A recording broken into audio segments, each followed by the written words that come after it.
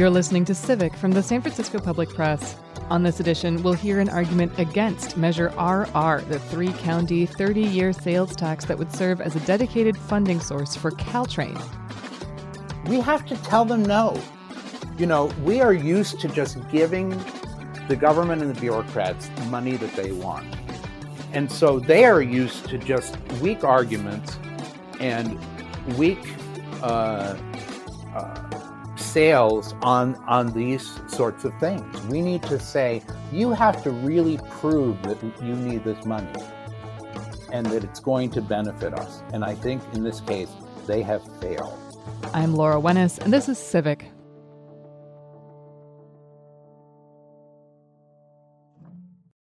Civic is underwritten in part by the San Francisco Foundation, which has been acting as a catalyst for change to build strong communities, foster civic leadership, and promote philanthropy in the San Francisco Bay Area since 1948. More at sff.org. San Francisco voters will join Santa Clara and San Mateo County voters in deciding on a regional measure designated RR to enact a 1/8 cent sales tax for 30 years, whose revenue would go to Caltrain. On our last program, you heard from Adina Levin, a transit advocate and supporter of the measure. Today, we'll bring you the argument of the measure's official opponent in San Francisco. My name is Eric Garris, and I am the director of a nonprofit that is unrelated to Proposition RR, and I have lived in San Francisco since 1975. And you oppose RR on your own behalf or as part of an organization? On my own behalf. Well, let's talk about why. So Measure RR is a sales tax. 3 different counties are going to be voting on it. And it would be in place for 30 years. It's an 1/8 cent sales tax. Can you talk about your reasons for opposing a sales tax? Let's start conceptually there. It has been described as a regressive tax. I mean, it is a regressive tax because it applies to everybody who purchases things. But can you talk about your opposition to a sales tax?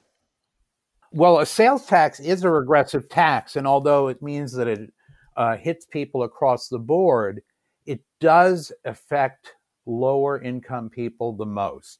The lower your income, the higher you pay of your income in as a percentage in sales tax. So sales tax are extremely regressive, and this is the reason I oppose it. Is first of all, I generally oppose increasing the sales tax. I know it's a very small amount, but it just keeps creeping up, and it does hurt poor people the most. And this is a service that does not help poor people. This is a service that helps the upper class. And the studies have shown that the people who use the Caltrain system are from the upper income. And actually, that's one of the arguments that is used by the proponents, because what they want to do is expand it so that it crosses other income brackets. But there is no indication that that's going to be the case. And right now, we have a very large portion of the population in the Bay Area and nationwide are unemployed and underemployed. And this is not a time to go raising taxes on people. So you've raised a couple of different points in that response. I want to take them piece by piece. First of all, in the discussion of who rides Caltrain and how that could change, one of the reasons why proponents are arguing for this is because Caltrain is undergoing this long electrification project. And the argument that I heard is, if electrification is successful and implemented, then Caltrain could send through more frequent trains and make stops more frequently so that the service population is shifted away from those higher income commuters and makes the service available and more useful for people who commute at different hours outside of peak and who use it for all kinds of travel, not just commutes. So when you say that there's no evidence of that changing, I mean, that is the argument that's being made, and that's what the study internally at Caltrain suggests. Are you saying that you're not convinced by that argument? I'm not convinced, and I certainly am not convinced now. That study was done prior to the lockdown, prior to the pandemic. Mm-hmm. And what we've seen now, Caltrain has lost 95% of their ridership during the pandemic. Yes. And what we're seeing as a result of the pandemic is not just a temporary change in the way that people work. We are seeing a permanent change. We are seeing companies making decisions to start getting people to work at home. And these are good decisions. These are decisions which are going to help the economy, which are going to help the environment, are going to relieve gridlock. And there is really no indication that that other 95% is going to be recovered, not just in the near future, but ever. We are looking at a sea change in the way people work in America and perhaps in the world, that we're going to see a lot less reliance on commuting. And this is a solution that needs to wait. What we're seeing is yesterday's solution to today's problem. And the problems today are completely different than they were a couple of years ago when this study was first enacted. Let me ask you about another study then, which, admittedly is from the proponents or one of the proponents of RR, but Seamless Bay Area, which is an organization that advocates for better transit, recently put out a study suggesting that even once the pandemic is over, restoring service to pre-pandemic levels actually won't be enough to really meet the Bay Area's need because the region was underserved by transit before the pandemic. So if service is only restored to those levels, it won't be sustainable. It won't meet environmental goals. It won't meet the needs of people who want, regional transit. Well, as I said before, there is no indication that the needs are going to increase after the pandemic. This is something that we should wait and see. And bureaucrats want to expand. That is something that they always want to do, and they always find justifications for it. Right now, people are really having to tighten their belts. But the one group that doesn't have to tighten their belts are the bureaucrats and the politicians who just want more and more money. And right now, they need to tighten their belts across the board. It's not just in transportation. Across the board, they need to start making cuts in spending because people can't afford it. We are having a major economic problem, and they need to adjust just like the average person needs to adjust.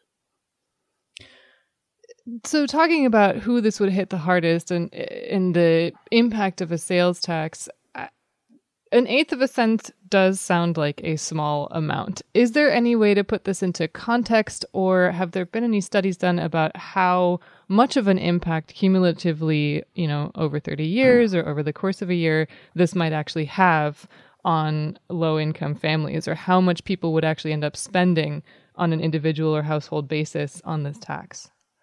I don't have any studies to quote, but I can just tell you that the people I see across the street from where I live, there are new homeless people living in their cars.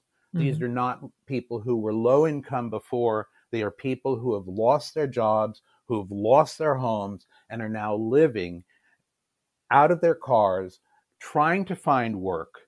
You have more and more people are losing their jobs, and the people who are benefiting from this, the only people who are benefiting from this, are the big corporations and the politicians who are making out on all of the problems that we're having. These people need to cut back, just like we're having to cut back. I'm sure most of your listeners are people who have not gotten raises, who are not getting more money. Yet the people who are running the government are getting more money, and they need to cut back. They just need to do it. I mean, they need to look at the reality of what's going on and just say, okay, we have to adjust to the needs of the people who ride our system, who used to ride our system, and who don't ride our system, who are paying for this. They need to just tighten their belts and wait and see what happens. Everything is changing, and we can't just go on old studies that were done that are no longer relevant. I want to talk a little bit about how this got on the ballot in 3 counties in the first place, because it was a bit of a process, and you brought up the bureaucracy and, politicians and how they are managing this. So there was some political controversy in the process of getting this on the ballot, because there was a discussion of potentially adding a change to the way that Caltrain is governed and managed to the measure itself. It didn't make it into the measure, but changing the way that Caltrain is governed was ultimately decided on at the Joint Powers Board, which is the entity that's actually responsible for managing Caltrain. What did you make of all this and watching it happen? I mean, would a change in management of Caltrain in any way make this measure more palatable or less palatable to you? It makes no difference. I mean, in fact, if you look at, as a San Francisco resident, I see Caltrain as the least beneficial to people who live in San Francisco. It's primarily used by people on the peninsula. And so San Franciscans really don't get very much out of Caltrain. Certainly the businesses do when they have their employees come in from the peninsula, but now the businesses are not having people come in and commute, which is why the number of people who ride Caltrain, I mean, think about this. 63,000, a year ago, 63,000 was the average number of people who rode Caltrain on a daily basis. Today, it is 3,500. That's how much it's dropped.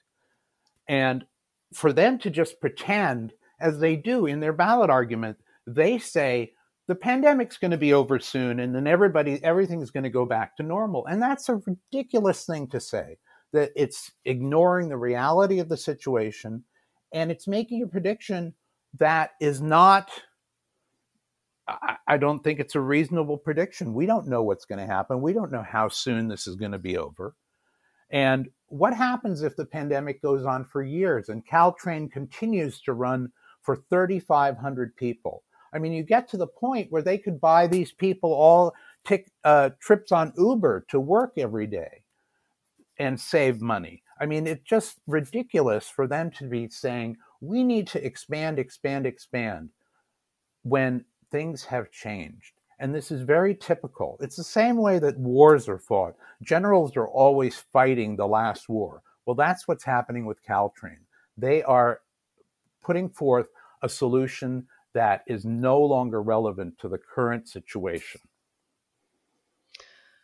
What about the considerations, not just about the numbers of people who ride transit now, but also about climate change and the sustainability, long term of how we get around? I mean, you've brought up the idea of that's enough financially to get everybody an Uber back and forth on their commute. That seems like it would not advance California's climate goals. And there's also the consideration that, in San Francisco, for example, one of the reasons why people cite why they don't ride transit as much as they would like to is because the service is not up to par. So I think there's a connection between providing better transit service and people actually taking it. Long term. I'm unfamiliar with such a study of San Francisco residents, but I would be really surprised to see if that is really one of the major reasons. That really sounds something like what a salesman would tell you. Which? That people don't ride transit because the service is bad? That people don't ride Caltrain because the service is bad. People don't ride Caltrain because it only serves a specific area. And I understand that Caltrain wants to expand and turn themselves into another version of BART. But again, they are talking about making these changes without looking at the reality of the situation. This is what's happening across the board. Look at the politicians in Washington. They are not responding to help people. They are responding to help the big corporations and the Defense Department. They are fighting for things that are important to the people that give them money. They are not responding to the needs of the people today. And as I said, what are you telling people? Up to a third of the people are either unemployed or underemployed and having to cut back. And yet they're saying, just give us 1/8 of a cent. That's not very much money. It's just a little more money out of your pocket. But I know people who have lost their homes. I know a lot of people who have lost their jobs. And I myself have had a decrease in my income as a result of the pandemic. And I think most people, if they have not seen it themselves, they certainly have friends and family members that are in that situation. And it's irresponsible and outrageous for them to just continue with the plans that they had a year ago without adjusting the way all of us have to do. Yeah, I mean, another aspect of this is that it is not a short-term measure. I mean, this is not an emergency measure. It's not something that is supposed to that was proposed because of the difficulties that Caltrain is going through. It was thought of prior to the pandemic, and it was related originally to electrification and implementing electrification. That's right. But go ahead. Yes, exactly. But if you look at the ballot argument, it is sold as an emergency measure. They're saying this is an emergency because we've lost 95% of our ridership. And yet it's a 30-year measure. They should not be making these plans now. They should not be implementing these plans now. They've made these plans. They are no longer relevant. They're going to have to go back to the drawing board after we see what happens. But in the meantime, tighten their belts. Start looking at ways to get out of contracts that are not useful at this point. They need to deal with serving most people, including people who don't ride it, by not taking their money at this crucial time. Yeah, I mean, that's what I was going to ask about next, or ask you to expand on, is the timeline of the measure. It is not an emergency measure, and it is going to last for 30 whole years. So in terms of whether something is going to change immediately after the pandemic, has been addressed, if that happens. We can only hope. Yeah. Regardless of what is going to happen in the immediate future, if this passes, it's going to be in place for 3 decades. That's right. And they don't know if this is going to work. They may think they knew a year or two ago when they set out these plans, but they have no way of knowing. Everything is up in the air now. And the only thing that the government should be doing is helping people in this emergency and not making these grandiose plans for major changes in the transportation system when nobody's riding the transportation system right now. And I think most people know that for the Caltrain people, while this was a minor emergency before, for a year ago, it's turned into a major emergency for them because they've lost 95% of their fares. And this really is a problem for them. And so they are using, as some horrible politicians have said on a federal level, they are using the crisis as an opportunity. And I think that goes for Caltrain as well. We'll get back to this conversation with Eric Garris in just a moment. You've been listening to Civic from the San Francisco Public Press.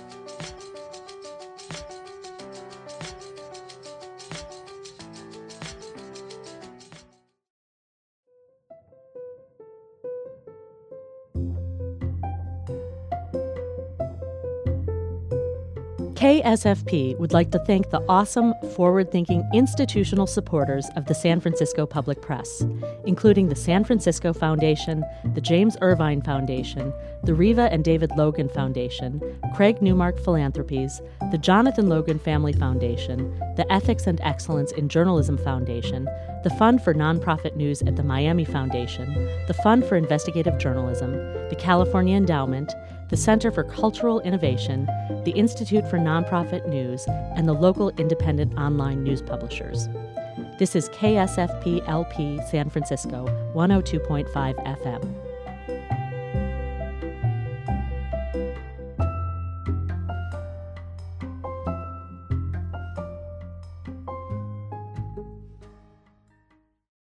Let's hear more from Eric Garris about why he opposes Measure RR, a sales tax that would help fund Caltrain. Well, so I think I can maybe guess your answer to this, but I don't want to assume. Okay. There has been an argument made that even though this was not intended originally as an emergency measure, if it doesn't pass, Caltrain may shut down. How do you feel about that? Well, number one, I really doubt it. That's what politicians and bureaucrats always say. If you don't give us more money, we're going to have to cut back. We're going to have to shut down. But right now, who knows? That might be the best thing for the moment. I mean, if something is not helping people and is not cost effective, there's no reason that they should continue just because they say, oh, it's going to be a crisis to get it back up and running. I mean, the big reason that it would be a crisis to get it back up and running is because they've made so many of these irresponsible commitments to contractors that they have to go ahead and pay. They need to try and figure out ways to get out of some of these contracts. You know, the act of God. I mean, there are all kinds of arguments for not continuing this. I'd like to read a little bit from the No on RR opponent argument that you submitted. You write, existing transportation sales taxes fund the 3 county transit agencies, Muni, VTA, and Samtrans, which in turn subsidize Caltrain with $30 million a year in taxpayer funds. Can you explain a little bit in layman's terms how exactly that works? Because I think this is, a bit confusing. We're paying into 3 different agencies and then they pass on the money to another agency, which is managed by the Joint Powers Authority, and it all gets a little bit muddled. It is very muddled. It's very confusing. I agree that that's often the way that government runs. I have to be honest with you now. When I am not a transportation expert, and I have not. I was not even aware of RR until recently. And when I heard about it, I wanted to, and heard that no one was submitting a ballot argument against it, I decided to submit one. And the original argument was written by the Peninsula Coalition, the Santa Clara Valley Coalition, and I submitted that. I wrote the rebuttal, and I have done a lot more research since then about the situation. So it's hard for me to actually defend that particular original argument because I didn't write it. Okay. So to be honest with you, I don't know. Okay. The answer to your question. I'm sorry. I mean, I don't want to fake it. I don't want to lie. Yeah. This is something that I did as a private citizen because I was outraged by the fact that they would try to raise the sales tax in the middle of this crisis. Yeah. And so I think that the argument in favor is kind of weak. I think the argument against is much stronger. I mean, the rebuttal to the argument in favor.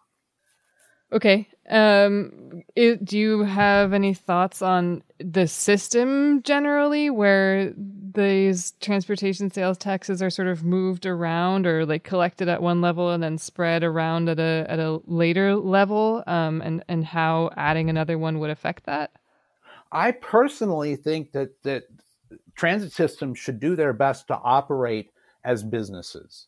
I think that they should get as little tax money as possible. And I realize that that's not, you can't do it with no taxes. But I think that they should look at trying to be as cost effective as possible, which means taking as little as they can. And when this money is moved around, as it is between federal and state and local governments, whenever that happens, it's like everybody takes their cut and everybody takes a little bit. And it's one of the worst ways that government has to finance things. We have to tell them no. We are used to just giving the government and the bureaucrats money that they want. And so they are used to just weak arguments and weak sales on these sorts of things. We need to say, you have to really prove that you need this money and that it's going to benefit us. And I think in this case, they have failed. And the failure comes from them not adjusting. They said they already worked. And as you pointed out, they spent a lot of time working to get this on the ballot. It's very difficult. It's not like a single county measure. It takes a lot of coordination and a lot of bureaucratic work to get something like this on the ballot. And I appreciate that they've done this. But we also need to appreciate what is going on. The pandemic was unpredictable. We are in unpredictable times. And what the time for across the board with government, they need to start cutting back in every area that does not directly help the people in the immediate crisis that they're in, which is huge, huge unemployment, which is a housing crisis that is becoming something like we've never seen. And we need to force them to cut back. And one of the ways to do that is to vote no on Proposition RR. Maybe I could ask you to expand a little bit more on what you were saying about operating like a business. I mean, it is public transit, and it, I think by governments is treated as a public good and therefore at least partially publicly funded. The other thing is that Caltrain, among our regional transit organizations, if I recall correctly, has a pretty good fare box recovery rate. A lot of its funding actually comes directly from people who are paying for tickets. But, those people just aren't there right now. Right.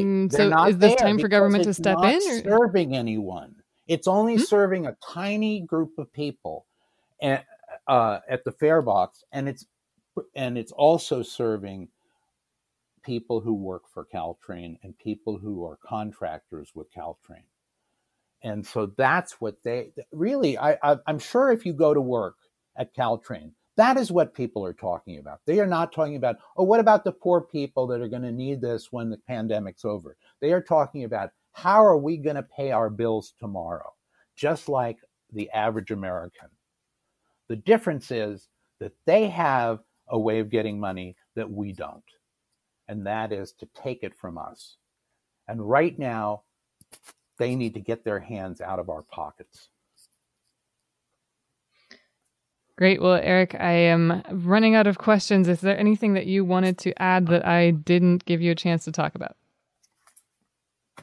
I think I've covered what I can. As I said, I'm not a transportation expert, and I wish that there were some people who cared more about this that were working on opposing it. But right in San Francisco, it's difficult to find people who are going to oppose tax measures. And it's really unfortunate. And it's especially unfortunate right now because we have them increasing taxes on a state level, we have them increasing taxes on a federal level, and we have them increasing taxes at all the different local levels. And they need to give some relief to the taxpayers. Eric, thanks so much for your time. All right. Thank you very much. That was Eric Garris. Find our conversation with a supporter of Measure RR in our podcast feed or at sfpublicpress.org. I'm Laura Wennes, and you've been listening to Civic. Civic is a production of the San Francisco Public Press, a nonprofit investigative news organization. sfpublicpress.org. Host and reporter, Laura Wennes. Producer and contributor, Mel Baker. The publisher of the Public Press is Lila LaHood. Executive Director, Michael Stoll.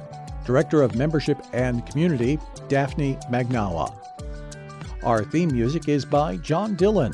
Additional themes from the Blue Dot Sessions. Thanks for listening.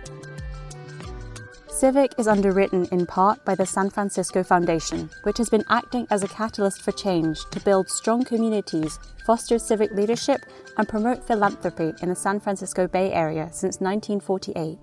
More at sff.org.